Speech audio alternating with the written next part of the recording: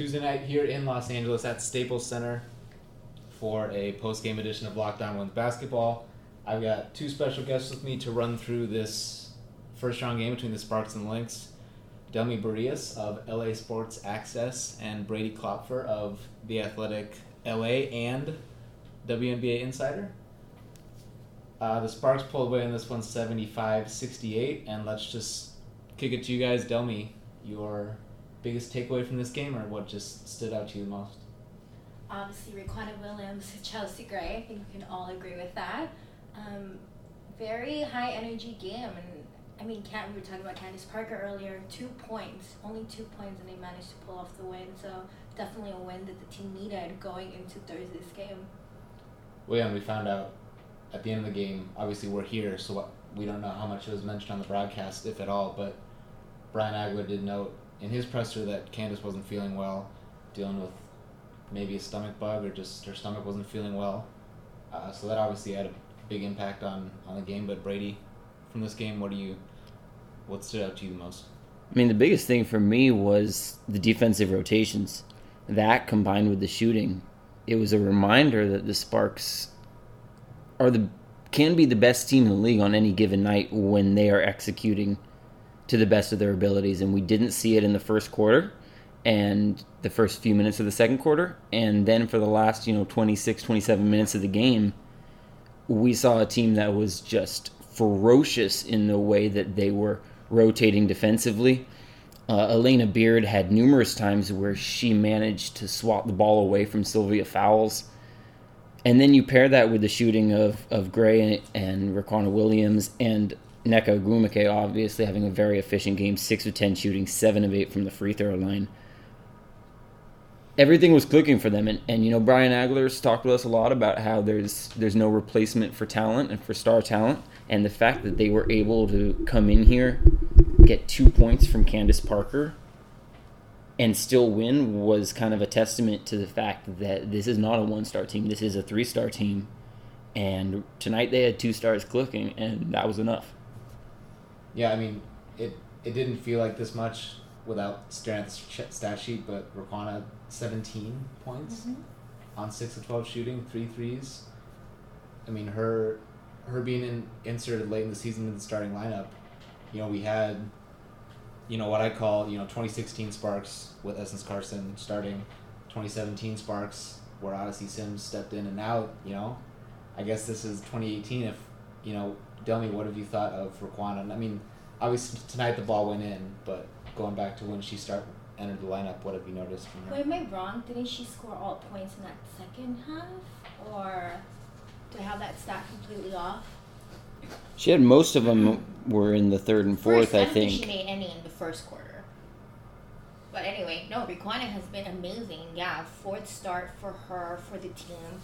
I'm a huge fan of her. I think I always preach about the way that Riquna plays. She has a lot of high energy. She can make those threes like no one can. And once she gets that ball rolling, there's no stopping her. So I'm glad she's seeing more minutes. Though it does make me question, where does that kind of put Odyssey in all of this? How is she going to fit as far as, a bench player and her role in it? But I'm all for Riquna starting for the team. Well, I think that is an interesting conversation to have. As all 3 of them have started games this year. We know who 4 of those 5 starters are going to be. Yeah. We've seen Essence start some games, Odyssey, of course, and now Riquna. To me, I think, you look at tonight, 8 players played, and those 3 guards, all of them are going to play in any game. And especially in a series, if the Sparks are going to be successful, all 3 of them have to play. So, but yeah, I think it is a little different. I think it's been a very different season. When you have Riquna was a 38% 3-point shooter, and they need people to make shots around Candace and Chelsea, and Riquna and Essence have more so been those spot up players. And I don't know. What have you thought of Odyssey's season? Do you think this is if they do get to the semis and they're in a 5-game series, do you think she can be a player making an impact if it's only 10, 11 minutes a game? I think she can, but I think it's going to be limited. I think at this point, the way everyone's playing and just the lineup construction, I think of those three, Raquana, Essence Carson, and Odyssey Sims, I think Sims is pretty clearly third on that list right now, especially when you take into account just the roster construction. And Carson and Raquana Williams are better shooters, and this team needs that spacing. Sims, not nearly as good of a shooter. What she can do is provide some athleticism, cutting. She's been on the receiving end of a lot of great Candace Parker passes, a lot of great Chelsea Gray passes, and she can do a good job of breaking down some of those defenses with some of her off-ball movement towards the rim. But I think at this point in the season, as it usually is in the postseason, it comes down to matchups. And I think that Odyssey Sims can be a really, really good player in certain matchups, and I think she can be a big weakness in certain matchups. And I think for Brian Agler, the puzzle is what matchups do you put her into? What matchups do you leave her on the bench more? Because she's not as versatile as Raquana and Essence. Yeah, and I mean, I think it's also just them finding combinations, because when Odyssey's starting, she's playing a lot of minutes with Lena Beard. And now those are two players that teams are going to be willing to sag off of if it means you can throw another body at Candace or Chelsea to stop them from getting the basket, or at NECA inside. But, it's not like, at the same time, like, it's not, this is the, the point of this team is that they have this depth, though, that, Raquana has stepped into a bigger role.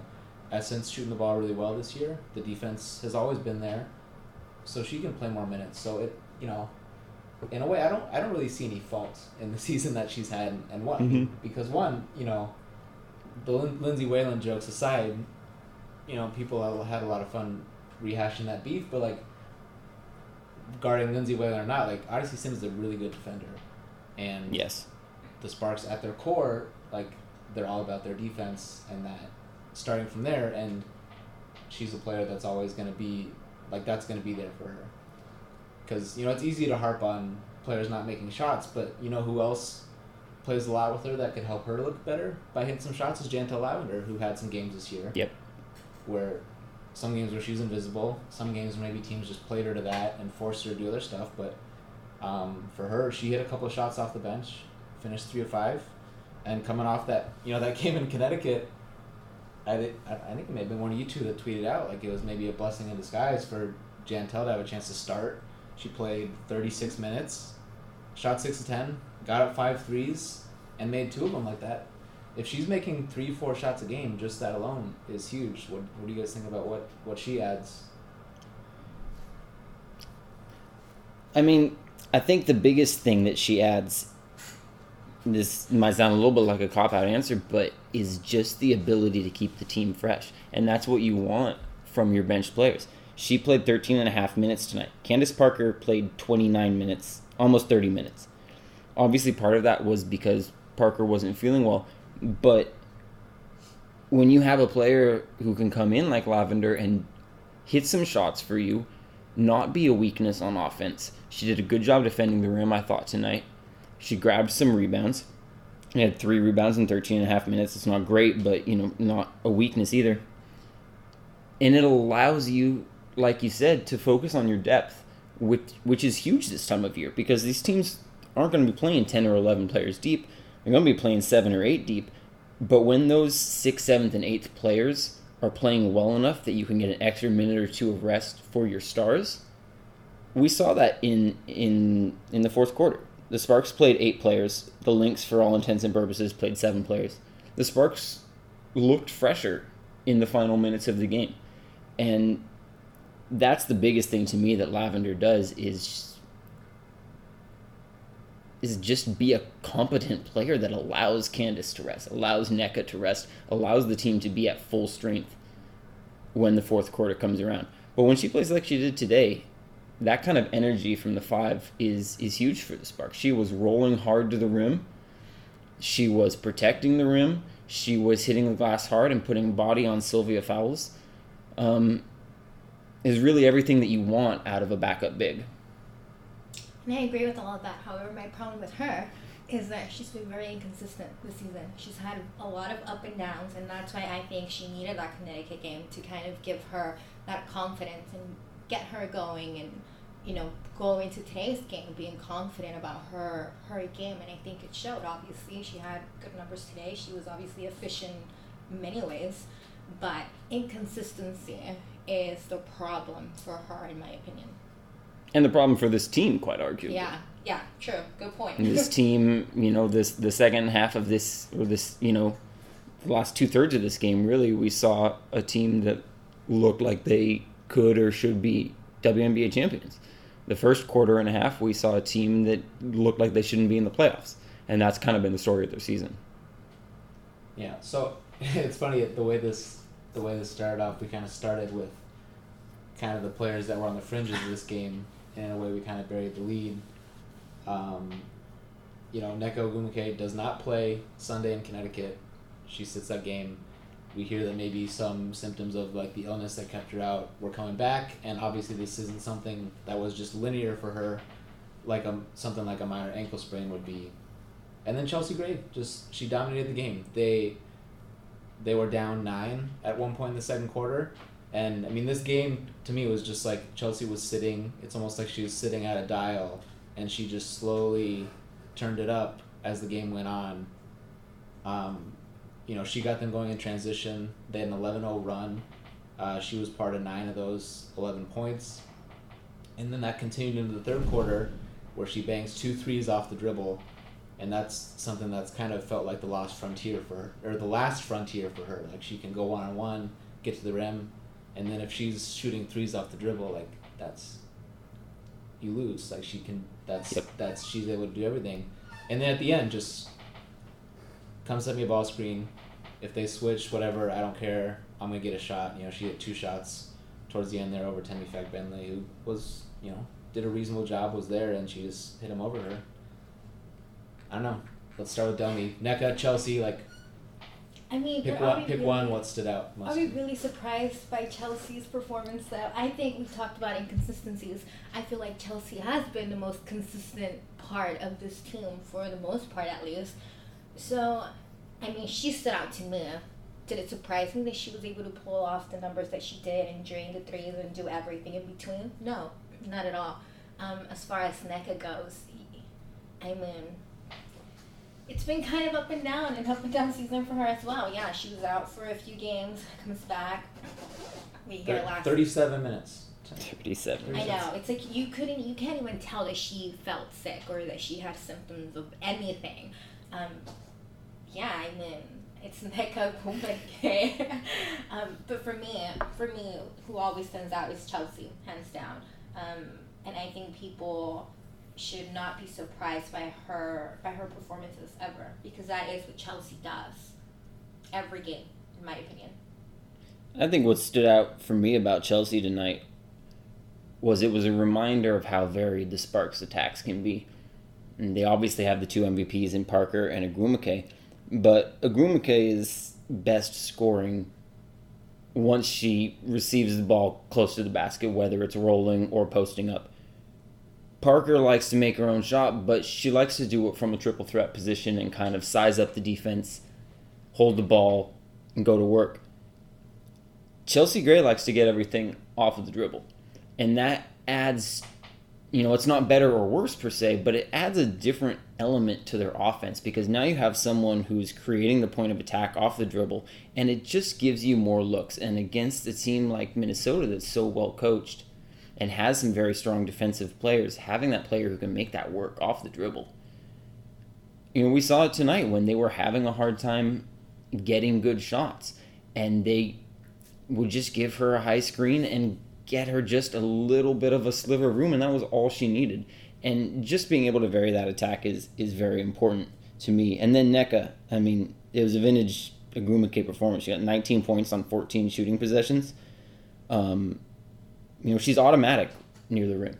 She's just absolutely automatic near the rim, even when she is going against players who are taller than her, like Sylvia Fowles. If she's, within 6 or 7 feet of the rim, she finds a way to put the ball in the basket. She just has such excellent footwork. And for the Sparks, to me, it's all about how often can they get her the ball in that position, because they can get her, whether it's a pick and roll or a post up. That's just one of the most efficient plays in basketball, is getting Nneka Ogwumike the ball. Yeah, absolutely. And one interesting thing and maybe we can transition to talking a little bit more about the Lynx. Rebecca Brunson didn't play, still dealing with that concussion, dating back to August 5th. So they continue to start Maya Moore and Cecilia Zandalicini at the 3 and the 4. And then the Sparks have a decision to make on how are they going to match up with the Lynx. This is a starting look, at least, that they haven't seen before, because the Lynx made this shift because of the Brunson injury. And the decision there was to put Nneka on Lindsay Whalen, which was interesting just to see, because we're used to Nneka guarding Sylvia Fowles, Brittany Griner, a lot of times the opposing centers. But as the game wore on, it was interesting to see that play out, because a lot of the times the Sparks will double in the post, and when Syl got the ball, it was still Nneka coming with that double, but it kind of helped. It helped kind of take away the first look for Syl, which would usually be for Whalen to cut to the basket. But Nneka is running with Whalen as she's cutting, so in a way, kind of taking that away as she's on her way to go double her. So that was interesting to see that play out like that. It was a really fascinating move, and it was kind of funny, because I asked Coach Agler before the game if, a team you've played this many times, are you going to, what's going to be different? You're going to throw anything different? And both he and Cheryl Reeve, essentially said, no, we know what the other team is going to do. There aren't going to be any surprises here. And then they open up with that rather unconventional defensive look, and I thought it was a great move. And those are the kinds of moves and adjustments you have to make this time of year. You have to be cognizant of your weaknesses. You have to be cognizant of the other team's strengths and their abilities to attack your weaknesses and the things that maybe they can exploit. And you have to be one step ahead of the competition. And I thought just changing that look, just like you said, making it so that those cutters were harder to find because of Ogwumike's length, sticking with Whalen, there just wasn't that space there. It disrupted the flow of Minnesota's offense. And I think when you're going against a great team and great players, you can't do anything that is going to stop them. You can't do anything that's even going to slow them that much. But if you can disrupt their rhythm and what they expect to find out of certain sets just a little bit, those millimeters can be where the game is won or lost. And I think an interesting thing about this game was that for the first half, I felt for the entirety of the first half, and even through stretches of the second half, Minnesota executed on offense better than the Sparks did for a lot of this game. And that second quarter, when they went on that 11-0 run, it was the Lynx just missed some shots, and the Sparks ran a little bit and made some plays, but they go up by 9. Simone Augustus gets an open 3. You'll take that shot. She was open, missed it. Chelsea Gray gets the rebound, leak out, hits Nneka for a layup. Next time down, Tanisha Wright, wide open 3. She's not one of their top couple 3-point shooters, but she was open, miss. That was Chelsea had that ridiculous pass to Jantel on the roll from the top. It was beautiful. Minnesota comes back down. Lindsay Whalen gets an open 3, missed it. And then Chelsea comes back down, hits a 3.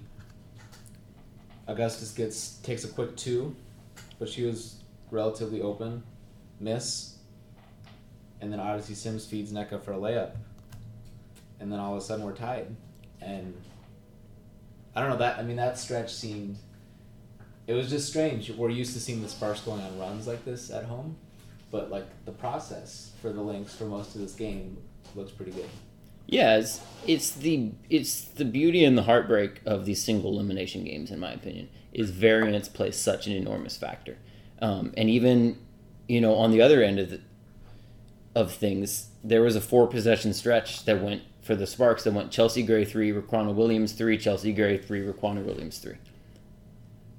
And, those are the team's 2 best shooters, so you hope they're going to do well if you're the Sparks. But we've seen plenty of games this year where Raquana shoots 0 for 5 from downtown. Chelsea shoots 1 for 4, 2 for 6. Maya Moore missed those 2 free throws with 2 minutes left in the game. It was a 3-point game at the time. 1 for 5. 1 for 5 at the free throw line. In a game that sure ended up being a 7-point game, but it was only a 7-point game because of the fouls at the end once Minnesota had effectively lost.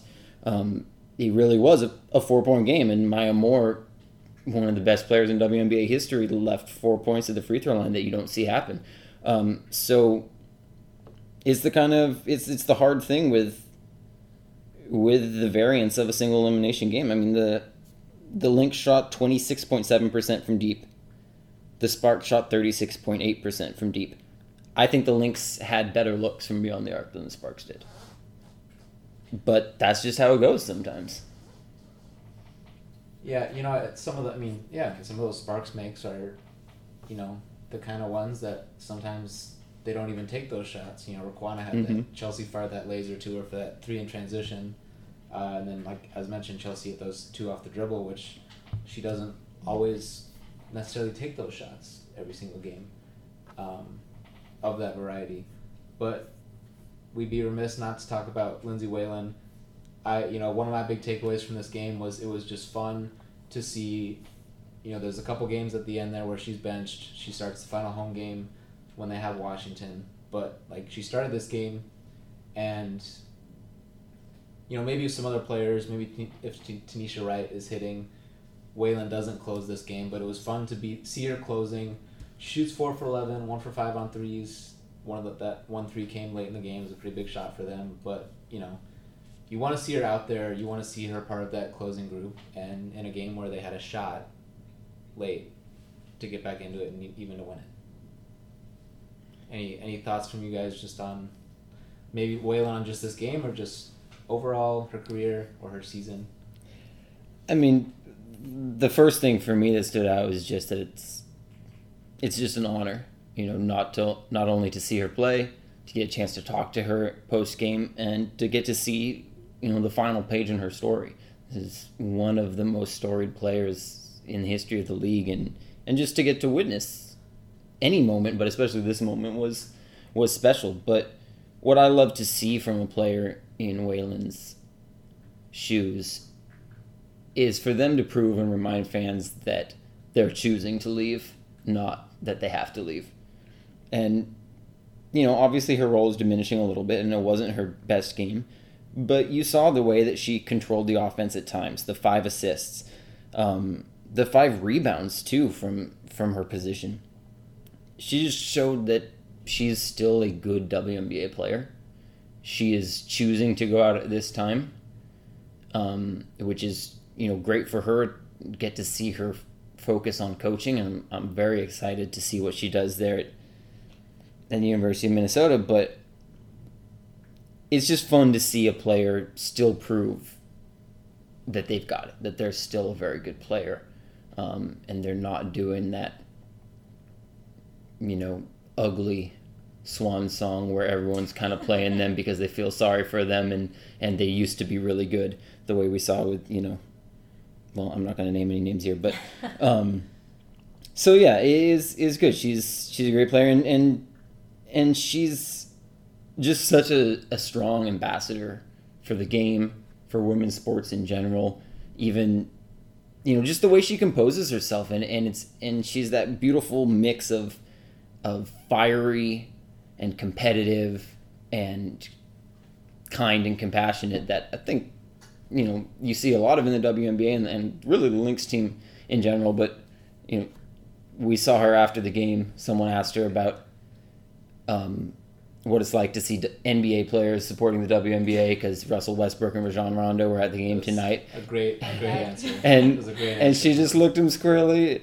He asked why they're supporting them, and she just looked him squarely and said, "We're great players." And that was it. And that's the mentality that she's brought to this league for so many years. And it's a mentality that has made her great and has made the league great. And she's just been a huge part of the league. It's been fun to watch her, and it was an honor to see her final game tonight. I completely agree with that. Also, I thought it was very cool that when other reporters were asking her questions, a few of them would start asking the question by saying, I've enjoyed watching you, I've enjoyed covering you for X amount of years. So obviously there's a lot of respect for her for obvious reasons all across the board. But I agree with you, Brady. We talked about this for a second after the game when I came to and I said it was bittersweet to kind of see her up in the podium and as she's walking away knowing, okay, she's done. That's it. It's poignant. Yeah, it's definitely a surreal moment. But yeah, like you said, she's done a lot for the game. She's done a lot for Minnesota. It's a place in Minneapolis City that they love their basketball. I don't think I've ever seen a city who is so invested in not just the team but also their players. So to have someone like her retire at this point where the league is probably growing, at a rapid pace and it has in any other previous season, I think it's definitely sad. But I'm sure she knows she's been a part of that growth and she's been a part of it from the beginning. So I'm sure she will go on to do even bigger things and we'll be talking about her for years to come. No doubt. Yeah, I think to close on that, Cheryl Reeves said it well after that. It was good to see, it was everything you wanted in her final game except the win, of course. But, for her to play big minutes, to be hitting some shots. So that was good to see. But the Sparks have a game on Thursday. They play the Washington Mystics, who they just played over the weekend, which was a hell of a game. Natasha Cloud stuns them with the buzzer beater. But Washington is the 3 seed for good reason. Much like Atlanta at the 2 spot, Washington just caught fire down the stretch of the season, and they really seem to be one of those teams where you'd say they're peaking at the right time. So I guess just what are some of your top line thoughts on what this matchup looks like?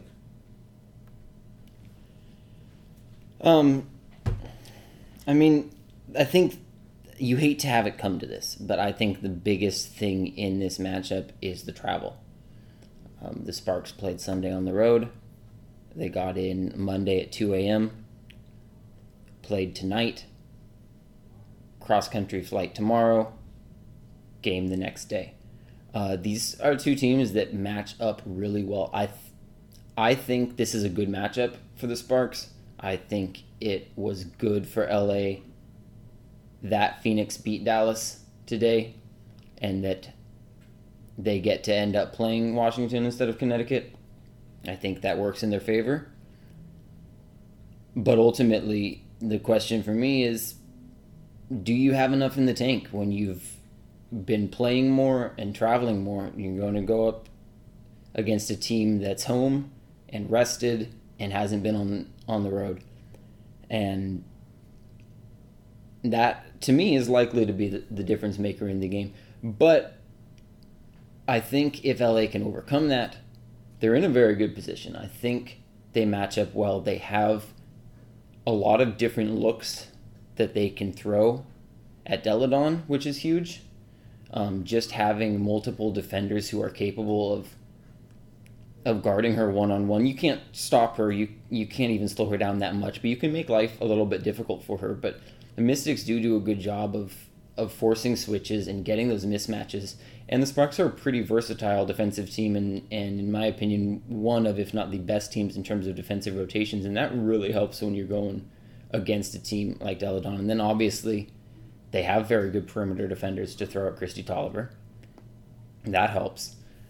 So I think if you go down the line of the top, 7 or 8 players, I think it's a really good matchup for Los Angeles. I really do, if they're playing consistently. But consistency has been a huge issue for them, and you add in travel, 3 games in 5 nights, and who knows how healthy Nneka Ogwumike and Candace Parker are going to be in. So if everything is going LA's way, I really think they win this game. But it's asking a lot for everything to go their way. Yeah, and I don't think we have an update on Candace Parker, right? I don't think we got. I know I spoke to Nneka after the game. She said she feels great. She's ready to go for the next game. But also we've heard that before, and then she's been out with the same symptoms. So I don't know if it's genuine. I feel great. I'll be ready to go, or I'm optimistic. I'm gonna be okay. We're gonna do everything we can, and we'll be set to go. As far as Candace, yeah, I feel like for all we know, it's something more serious. For all we know, like you mentioned, all the traveling, I don't see how that's gonna help her kids if she's not feeling well. As well as with Nneka, I don't see how that's gonna help her situation with the way she's been feeling. I don't know. I agree. As far as matching up, probably the best matchup for them. I feel like that's good news for the Sparks. Do I think that they're gonna be able to pull it off and overcome everything? I don't know. I am curious to see what they say about Candace Parker though and where she stands. Definitely. Well, because it's a one-game playoff, I do agree. I think I would like the matchup in their shoes a little bit more than Connecticut, because now you're in a game where both teams are they will selectively run, but they're two teams that are gonna play in half court. They're gonna move the ball side to side and try to execute. So I think that helps your case if you're talking about having some players not necessarily at their full capacity. But the season's been going this. The season's been like this all year long. These players have had to deal with it. So they've got to go play a good team that seems to be clicking, and we'll see how it goes. I think the interesting thing with Washington is, they have everything's kind of come together. They seem to really found this formula, but then in a one game playoff especially, what's going to, Natasha Cloud has been this improved 3-point shooter. Is this going to be a game where she goes cold and goes 0 for 5? Ariel Atkins has been this unbelievable rookie, just like taking all these shots off the dribble and making it, like carrying this huge load. Like, is this a game where she goes cold? Like, I think there are some interesting variables with them around Elena Deladon, but they also have a lot of depth out there, so they can throw different people out there. Tolliver's going to show up. Last time we saw her in single elimination, she hung 9 threes on the Port Liberty. In a single elimination game, I should say. So we'll see. I think with the Sparks, it's just who's going to be on the court and how well are they going to do. We'll have to see once the ball tips. But any closing thoughts? I have a question, just out of curiosity. Thoughts on single elimination games? For them or against them? It is what it is. Like, they made the change. Obviously, the ESPN holding the rights, they probably had a lot to do with that, and they thought, oh yeah, this would be great to put on TV. Single elimination. It's a very compelling thing to push out there. Of course, you want to. Cheryl Reeve said after, like, I want to play in series in professional basketball, and I agree with that. I don't know. I don't know. I would rather watch a series, I guess. To put it like that, because we're talking Thursday. We've seen it the last 2 years. It can happen, but it could be a 3 seed or a 4 seed. Washington, who barely missed out on the 2, they may end up going home if they lose one game, and that's tough. But that's just how it is. Yeah, I agree. There are a lot of factors that go into it, and it's semi-reasonable just given the state of the league right now and the short season that they have to have. But it's a bummer for me to see a team work so hard, play all summer, and then have their fate come down to 2 hours where there can be so much variance. You look from Minnesota's perspective, Rebecca Brunson doesn't play. Maya Moore has a tough shooting night. At some level, those things are luck, and it comes down to, when those 2 hours where that game is falls. So I don't like to see that. I think it increases how much luck comes into play and decreases how much talent and preparation come into play, and you never like to see that at the highest level. But like Ben said, it's something ESPN probably has a pretty big say in. And the one bright side of it to me is elimination games are a lot of fun. Yeah. There are a lot of drama. And, I said this to someone on Twitter earlier. Drama is good for the fans. It's not always good for the players. And it's a bummer for the players, but at the same time, at this point in the league where we're starting to see an increase in viewership, we're continuing to see an increase in viewership. Things like elimination games get people tuned in. And there is at least something to be said for that. I know if you watched the Twitter timeline today, you saw a lot of people who, at least in my experience, aren't normally commenting on WNBA games, commenting on WNBA games because you had two of the most recognizable teams playing in a win-or-go-home matchup. And I don't like to see it come down to that, but it gets people in and it gets them invested, and that's at least a pretty sizable silver lining in my book. I completely agree. I do remember going on Twitter at some point and seeing people that never tweet about WNBA at all just suddenly, completely hyperventilating over the game. So I completely agree with everything you said. It does create excitement. People get more into it. So pros and cons, I guess. Indeed. All right, so we will look forward to Thursday. Sparks at Mystics, and then Mercury at Sun, and a rematch of last year. Those two teams met in this exact round last year, so that'll be a lot of fun too. Thank you both for coming on, and let's just finish with plugs and tell us about what some of your upcoming work is. Delmy, you first. Anything in the works you want people to keep an eye out for, and tell people Right. tell people where they can follow you. Nothing to promote. Just follow me. You can follow me at Delmy Reyes on Twitter or any other social media platform. LA Sports Access. Make sure you go on there for all of the latest coverage, of course. And I will have a recap of this game up tomorrow on WNBA Insider. And on Friday, I'll have something on The Athletic, depending on how Thursday's game goes. Either a kind of season recap, what the Sparks can do to get back on track next year if they lose Thursday, or just a good video breakdown if they win.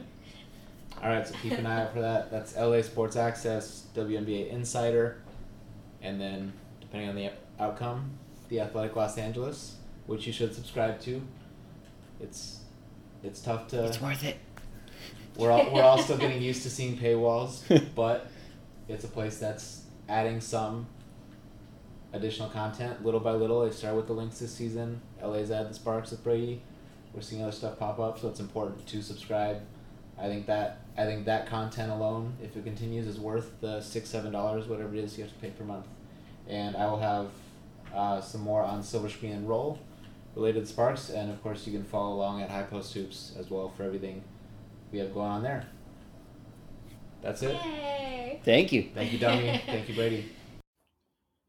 Okay, we've got a part 2 here on this episode of Lockdown Women's Basketball.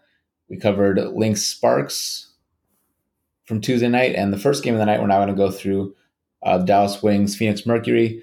The Mercury pulled off a 101-83 win, and I've got Jasmine Baker of High Post Hoops here with me. And Jasmine, I just want to start with, the Mercury winning at halftime with a 4-point lead, and just, where did this kind of go wrong to you from a Wings perspective?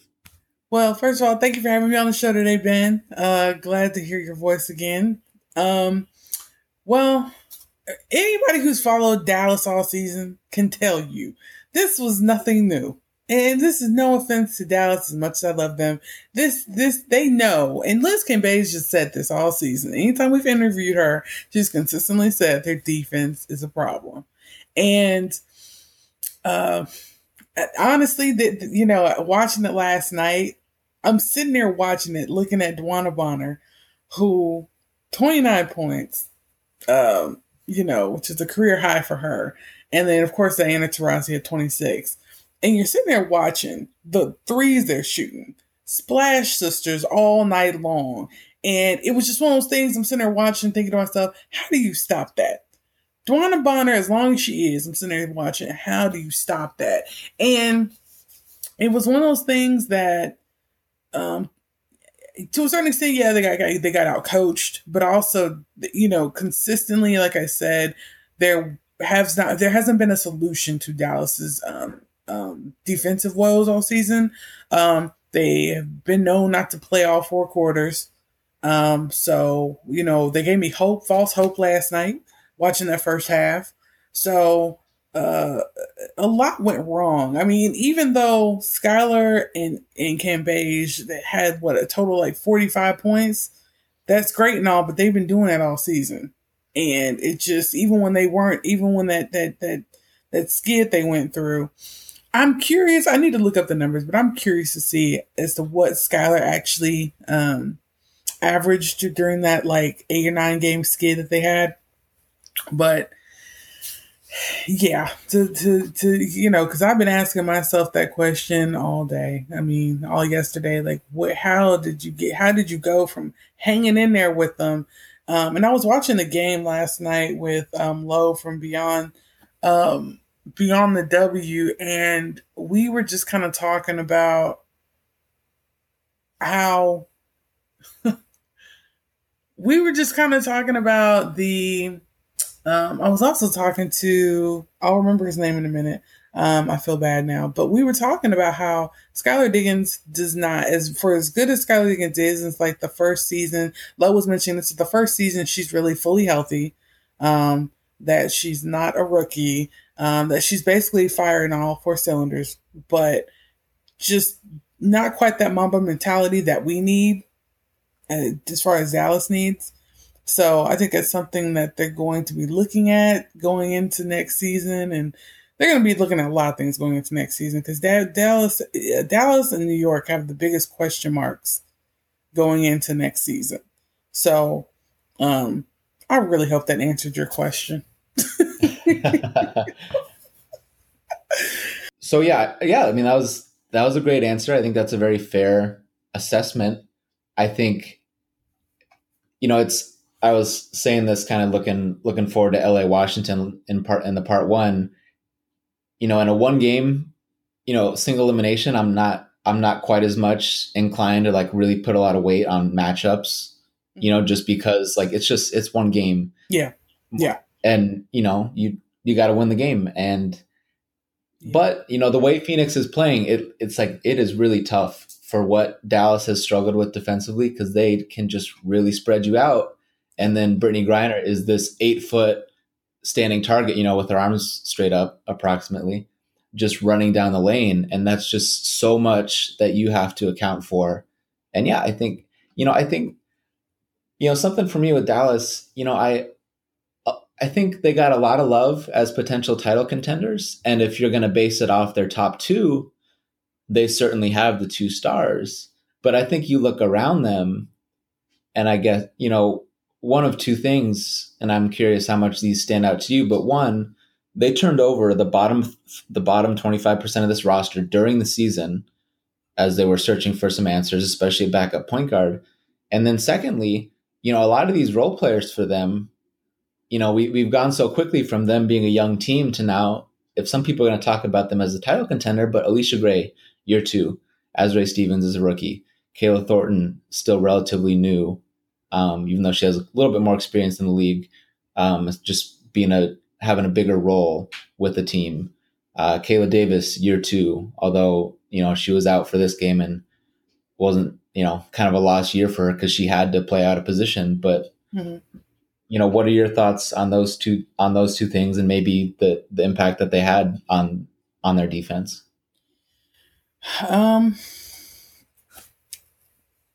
There, part of it too, like, I'm not sure you were going in and out. I think it was my laptop, but I think part of the thing is with Dallas is that people have talked about throughout the seasons, of course, injuries.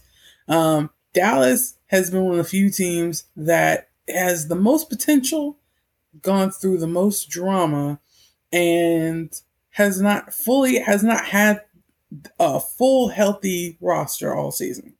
And it begs the question, okay, what's their true potential? Because we haven't seen it yet. You know what I'm saying?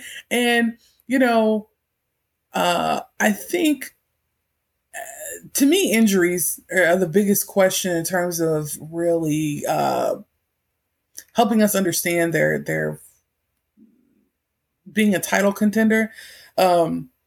Liz Cambage after the game mentioned she wants to come back. She said, I want to be here. I want a ring. And, we all know that she's contemplating whether or not she'll be back next season. But I think the biggest questions are going to come down to bench depth and, of course, coach. I think those two things really are going to help Dallas. Because my whole thing is this. We're going to have to shape it up with our defense, obviously, next season. We have to figure out how to play 4 quarters. I felt like at one point mentally we stumbled. Like it just, I feel like there's nowhere way else to explain it. But I felt like it was more of a mental hiccup with the team when we went through that skid. And we've got to figure out things like that, the intangibles more than anything. I like our core. I really do. I think I like the fact that we're bringing back someone like Karima Christmas Kelly. Like, I will stand for her all day. I love what she brings to this team. She's not going to be, I don't know that Christmas Kelly will ever be an all-star, right? But for Dallas fans, the day she ever gets traded, it's going to hurt. And you saw Dallas fans upset about the AP trade. Trade her and watch that. All right. She's been with us, since the inception. Since they brought Dallas to the Wings to Dallas, and I'm looking forward to having her back. I'm looking forward to having that presence back on the court. I just feel like mentally the team has just gone through so much and it's affected us. And we may just need to get a team therapist. I don't know what it is that we need, but I'm looking for it. And that's not even joking because, we all need a therapist. I got one. But at the end of the day, we need something. And I think it's one of those things it's definitely beyond intangibles. So I'm curious to see how we make those adjustments during the off season, considering everything we've gone through. Yeah, I mean, you look up and down this roster, they have a lot of talent. They have a lot of depth. Yes, they have a lot of size. And we talking about the defense. Yeah, I mean, if Karima is healthy, that's definitely somebody on the court that's playing big minutes for them and helps in a lot of ways. Even just from the standpoint of her experience and just knowing where to be before you even get to, who's she guarding one-on-one and how good does she do in those situations? Right. And because, a lot of this, in a lot of ways, Kayla Thornton, as great as she was, and I feel she should be on an all defensive team. She was out of position a lot of this time when she has to guard one of the quicker guards that's running around screens or is in pick and roll. That's not something that she's done a lot before this year at this level. Mm-hmm. So they have a lot of options.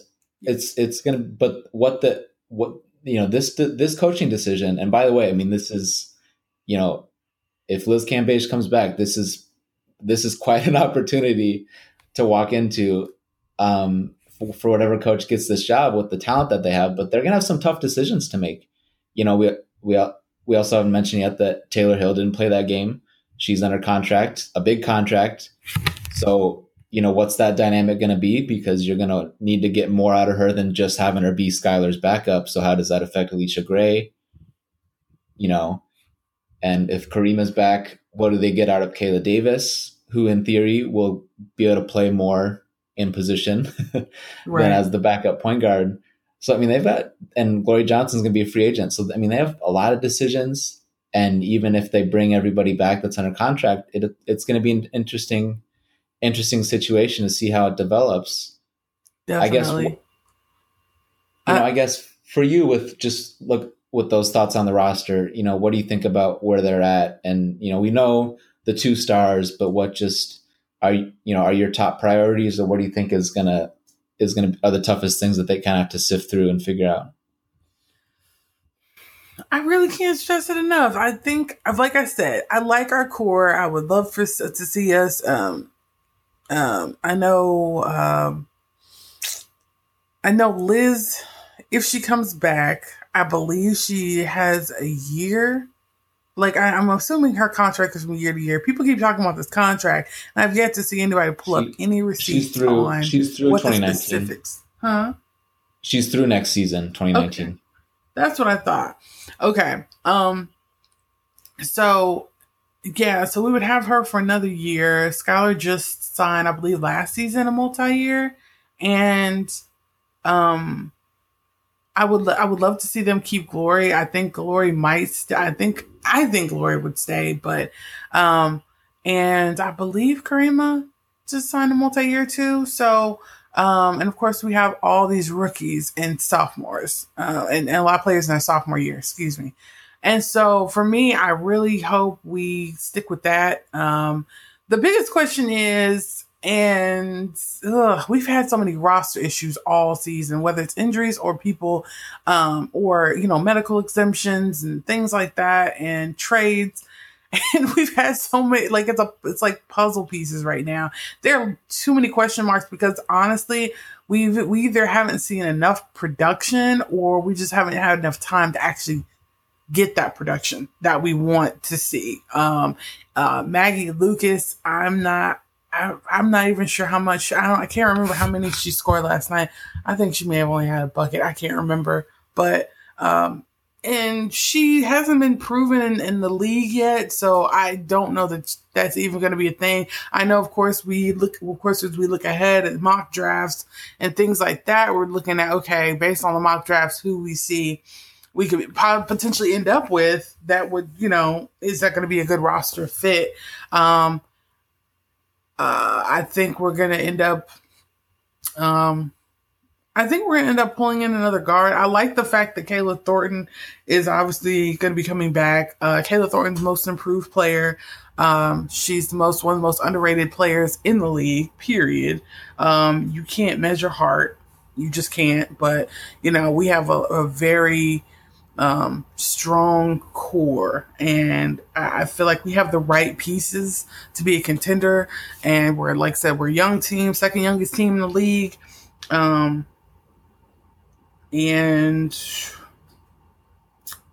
yeah, I mean, like I said, with everybody kind of playing out of position, not everybody, but enough people playing out of position to the point that it's just kind of like, and I know some people complained. I noticed that a lot of people complained about how they saw production go down in a lot of players that were very much a factor last season in terms of, for example, Alicia Gray was Rookie of the Year last season, and then you had people were expecting more out of Kayla Davis this season. And of course you had who was the other person?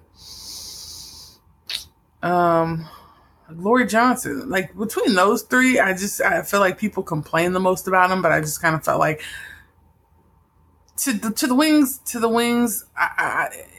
Skylar Diggins, and when you kind of have the in and out with Skylar Diggins, Liz Cambage, I feel like the production is not going to be the same.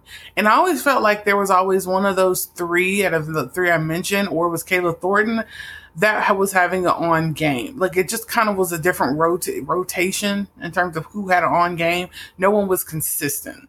So, I think that's something else that people need to give them a bit more credit for, because I'm like, look, as long as somebody else is, sharing the wealth and we have a balance, a nice balance between three scores, I'm okay with that. But, I think it's the skid that really bothered people. And I think, that just has contributed back to the injuries more than anything. Yeah, I mean, the fact that the streak at the end that went on for so long, you can understand why people were frustrated.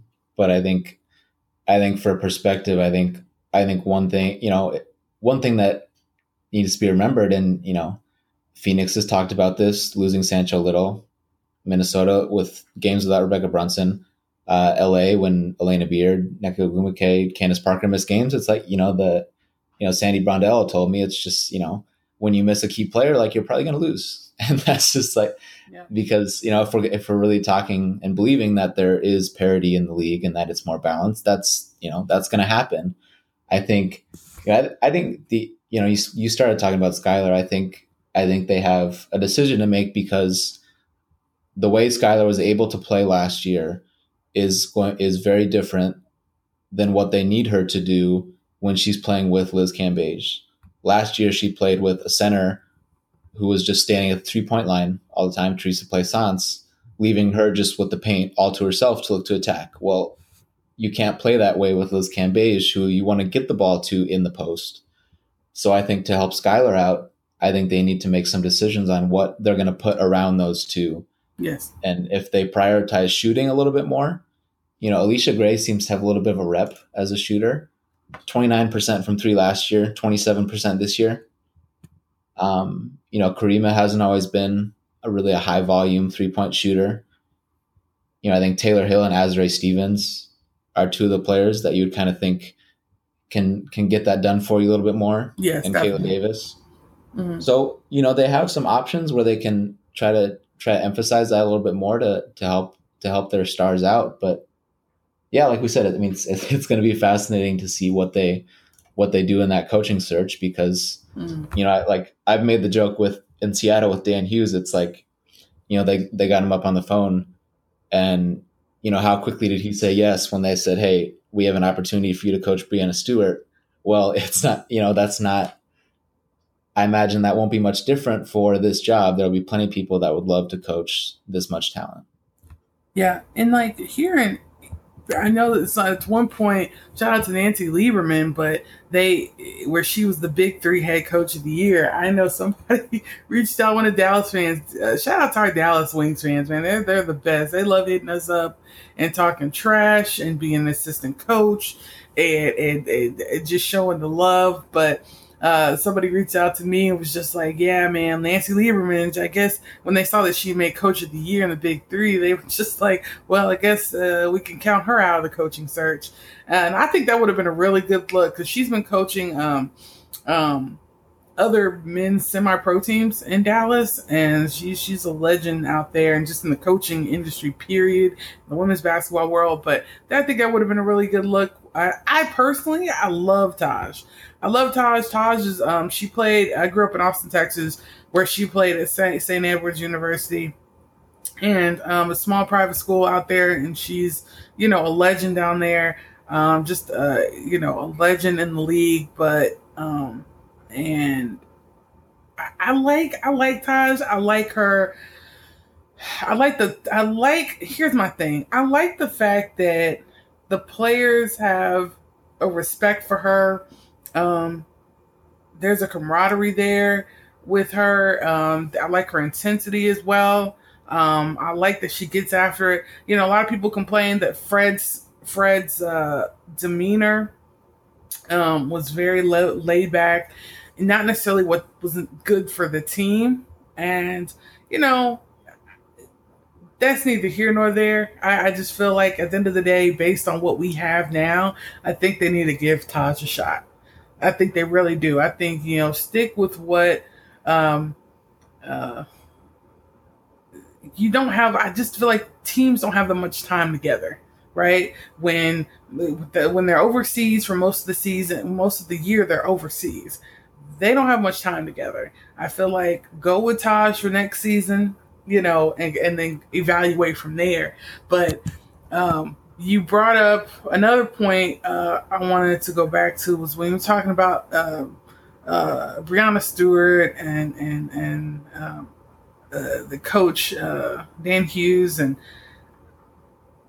for as much as people talked about Breanna Stewart being the MVP, as president of the Liz Cambage Club, I just want to say that Liz Cambage and what she means to not just the league, but necessarily this team. I haven't heard anybody say it yet, but my thing is this. At the end of the day, for as much as the league has changed and evolved, and, Ari Chambers has brought up that this is positionless basketball, that these players are playing now.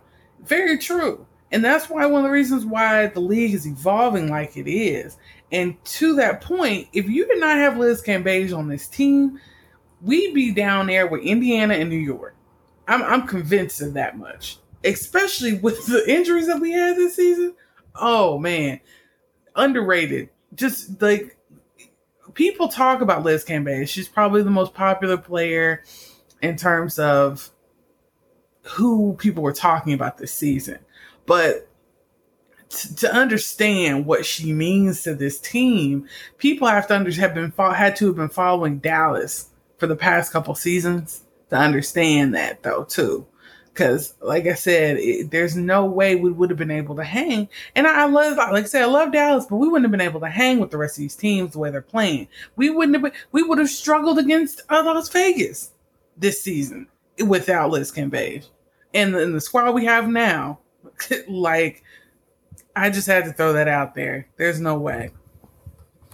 Yeah, absolutely. I agree. I mean, and I think the way most people will approach the awards, I think that will bear itself out. I imagine most people, if Liz isn't their second choice for MVP, she's in the top 3 for pretty much everybody. And yeah, I mean, she's such an important voice to have in the league.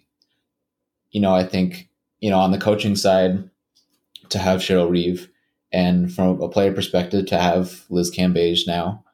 And it's not just her, but to have her as somebody that speaks her mind and speaks up on issues, related to things on the court and things off the court, to just have, that presence, and that, people are going to flock to it. And we've seen it already, like you said. So with how popular she's been this year. So it's been great. It's been great following along with her and following her with this team. And it was great to hear, kind of to tack on, to hear that from her last night, that yes, that she does want to come back, and hopefully that's what ends up happening. But, specific to this game, any other things you wanted to hit on from either, Dallas, Phoenix, big picture perspective? No, I look forward to us having, like you said earlier, I look forward to the day when we have a healthy squad and we have a Liz Cambage, a Skylar Diggins-Smith, and a Desiree Stevens as that big 3 that Phoenix has.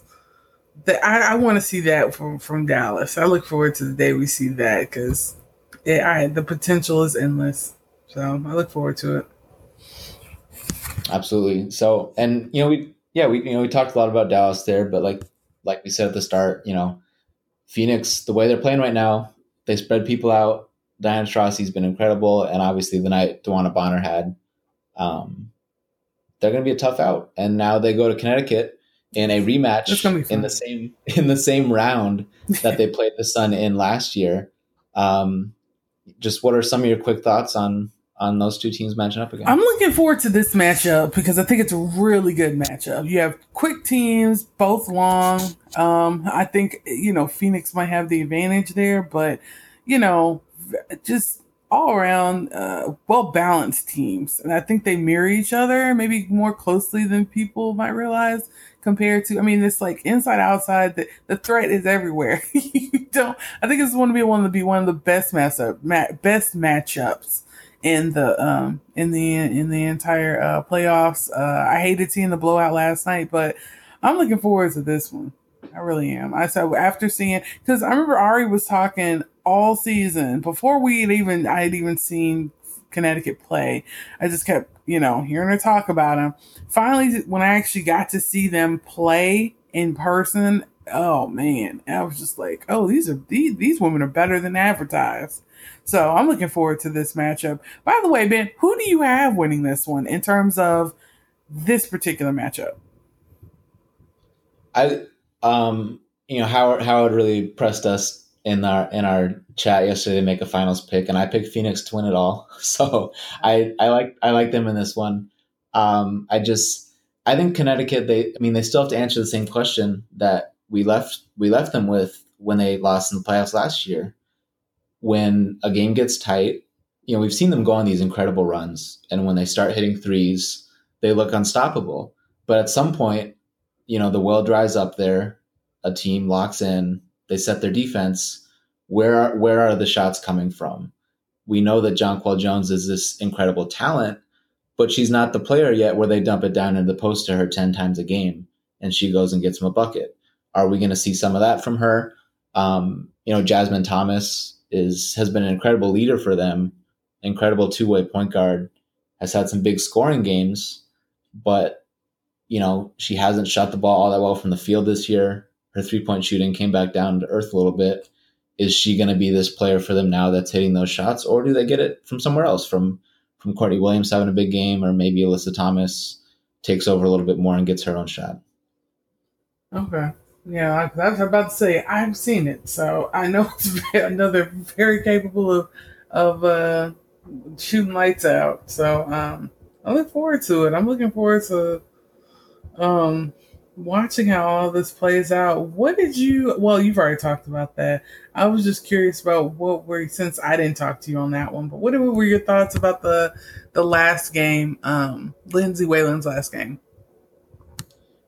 Yeah, I think Cheryl Reeves said it best when asked about it in the press conference, just that other than winning the game, which of course they wanted, it was how you'd want her to go out. Because there were those couple games before the regular season finale where she didn't start. And of course there were games earlier in the season where she didn't play at all or barely played and wasn't very effective. But, in that game, she was hitting some shots. She hit a big three in the fourth quarter as they fought to make it a game, and she was on the court. She was out there. She was part of that final group for them as they made that push, and that's what you'd want versus, a game where maybe she wasn't as effective and somebody else had to be out there instead. So that really stood out as just the fact that she was out there and she was contributing, and that added a lot of value to that game. Yeah, I mean, one of the goats. I'm excited to see how well she does in Minnesota. So, wishing her the best. Yeah, and we always talk about the relationship between the college season and the WNBA season, and hopefully now with her transitioning into that role, that's one of those things that will hook some people now. That people tuned in and they say, "Oh, Lindsay Whalen's retiring." Well, now maybe hopefully some people will be watching more Minnesota and more of Big Ten women's basketball in the fall and winter here. And it's funny you say that. I think that's another thing that I thought was really dope about this season. I was so blessed to have so many amazing people, I could call colleagues to talk about the league and just bring more attention and broaden the audience. I saw yesterday, one of my best friends told me, he said, Jasmine, he's like, I don't even really follow the WNBA, but he's like, the only reason I followed it this season was because of you. And then, I guess it just kept up with my writing and just stuff that I was tweeting about. And then I had yesterday, shout out to Central Track for allowing me to have another platform. Dallas has basically like an entertainment lifestyle a publication called Central Track, and they allowed me to put a photo essay up there on their website yesterday.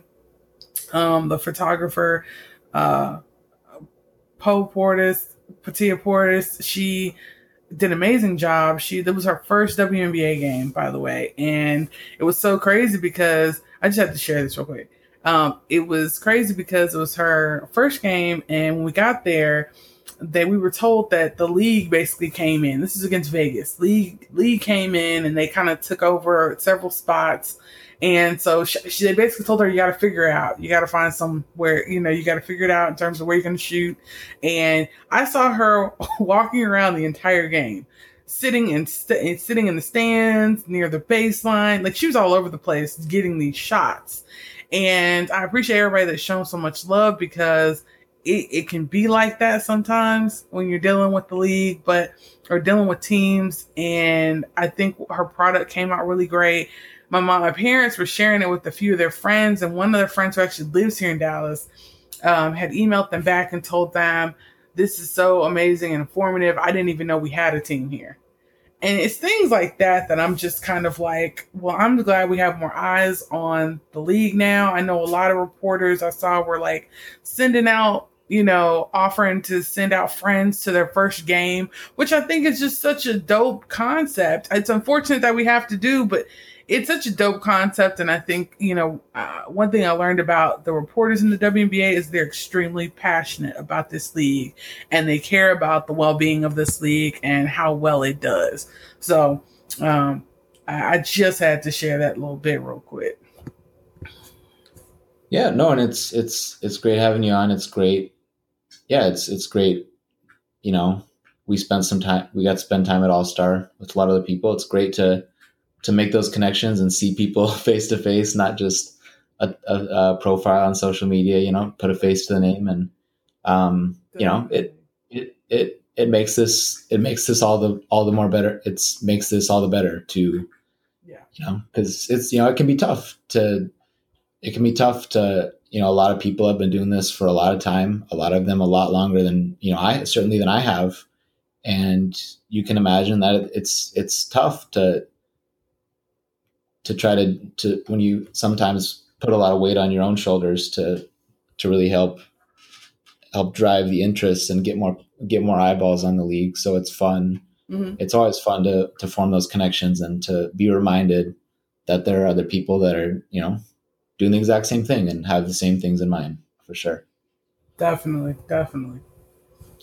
All right. So thank you to Jasmine Baker for joining me today. You could follow her on Twitter at WeGotGame2. Is that correct? Yes, it is.